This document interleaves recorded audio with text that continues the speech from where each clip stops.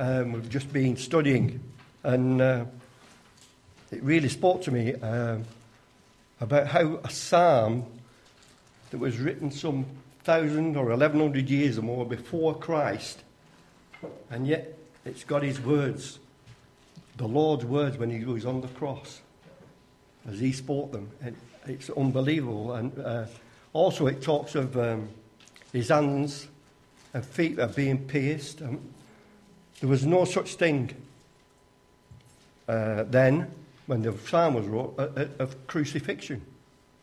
It was 500 years was to go after this psalm was written, before crucifixion was kind of invented, if you like. So I just found this psalm absolutely amazing. So we're just going to read it. Not going to read it all, but we're going to read about 20, I think it's 21 verses or so.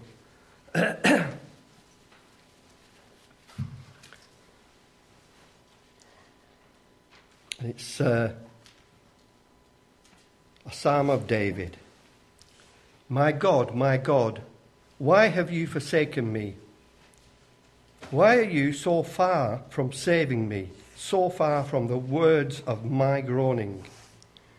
Oh my God, I cry out by day, but you do not answer. By night, and am not silent. Yet you are enthroned as the Holy One. You are the praise of Israel. In you our fathers put their trust, and they trusted you. They trusted, and you delivered them. They cried out to you and were saved. In you they were trusted and were not disappointed. But I am a worm and not a man, scorned by men, despised by the people. All who see me mock me. They hurl insults, shaking their heads. He trusts the Lord. Let the Lord rescue him. Let him be delivered, since he delights in him. Yet you brought me out of the womb. You made me trust in you, even my mother's breast. From birth I was cast upon you. From my mother's womb you have been my God. Do not be far from me, for trouble is near, and there is no one to help. Many bulls surround me, strong bulls of Bashan encircle me. Roaring lions, tearing their prey, open their mouths and wide against me. I am poured out like water, and all my bones are out of joint. My heart has turned to wax. It has melted away within me. My strength is dried up like a potsherd, and my tongue sticks to the roof of my mouth. You lay me in the dust of death.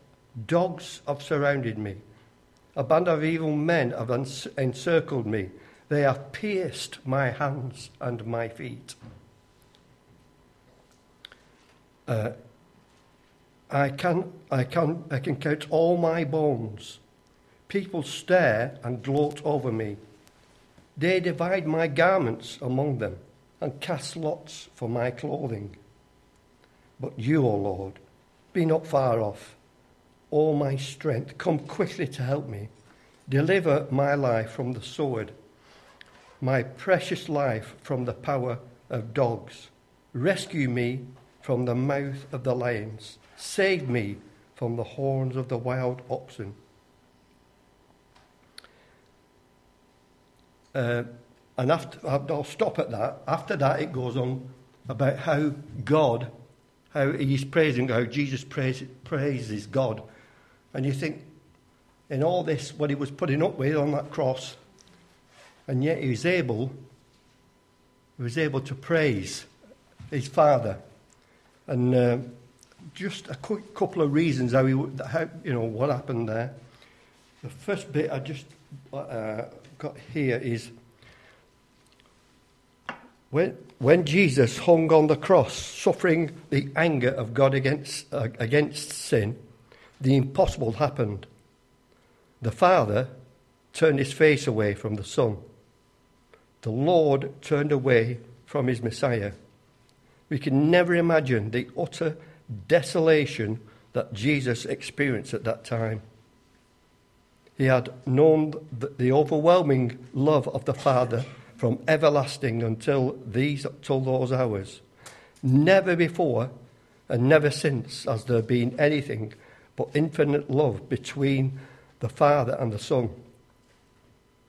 But at that time, the uninterrupted life of the living God was disrupted as the condemnation for our sin was answered within the life of God.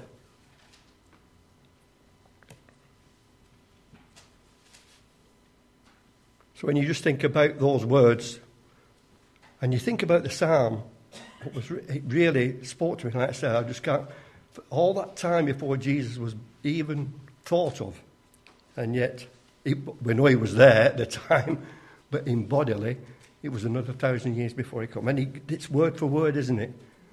My God, why have you forsaken? Dividing his clothes up into lots, and it's incredible. It's mind-boggling. It really is. And but there's, like I said, even though he's going through all this pain and suffering, there is life at the end of the tunnel, lightness at the end of the dark, dark tunnel, where people are mocking him and kicking him and spitting on him, and he's carrying his own cross, and he's having nails rammed through his hands and feet, and he's done nothing wrong, and he's there, and God's turned his face away. We just sung that, didn't we? The Father turns his face away. And he wasn't turning away from him, he was turning away from my sin, from your sin, our sin. And he just couldn't look at that sin, which is understandable. It's that bad to him. However, it says, nevertheless, forsaken, Jesus felt, nevertheless, he knew that his Father did not despise or ignore the suffering of the afflicted one. Far from turning away from the cross, the Father's entire attention was fixed on that suffering. Jesus knew that it was in his suffering that the glory of God was being revealed to the world. So Jesus can see light at the end of the tunnel here. And what he can see, he's looking through that darkness, and he knows what's at the end. It is finished. And when he says those words, it is finished, he's looking out and he sees us, and he sees his church. And that's what he's looking at, the exciting time. One day, when we all meet together, on that special day when the Lord returns, and we'll all meet together. And he was looking at that and thinking about that while he was on the cross, and looking for that day when you and me will be singing with millions and millions of other people and praising God. And if you read the rest of that psalm, it goes on to say about that, about how he was praised.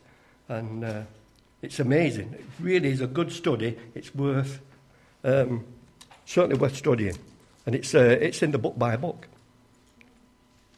And I think that, well, I've got the DVD at the moment, but if you want to borrow it any time, give me a shout, and I'm sure we can get a copy to you. But it's a great study book, and we've started doing the Psalms, like I say, and really enjoying it. But it all points to Jesus. It's amazing to me. I don't know. Maybe it's just me, but to me it's so special. It's been a great time these last few weeks, just studying the Psalms.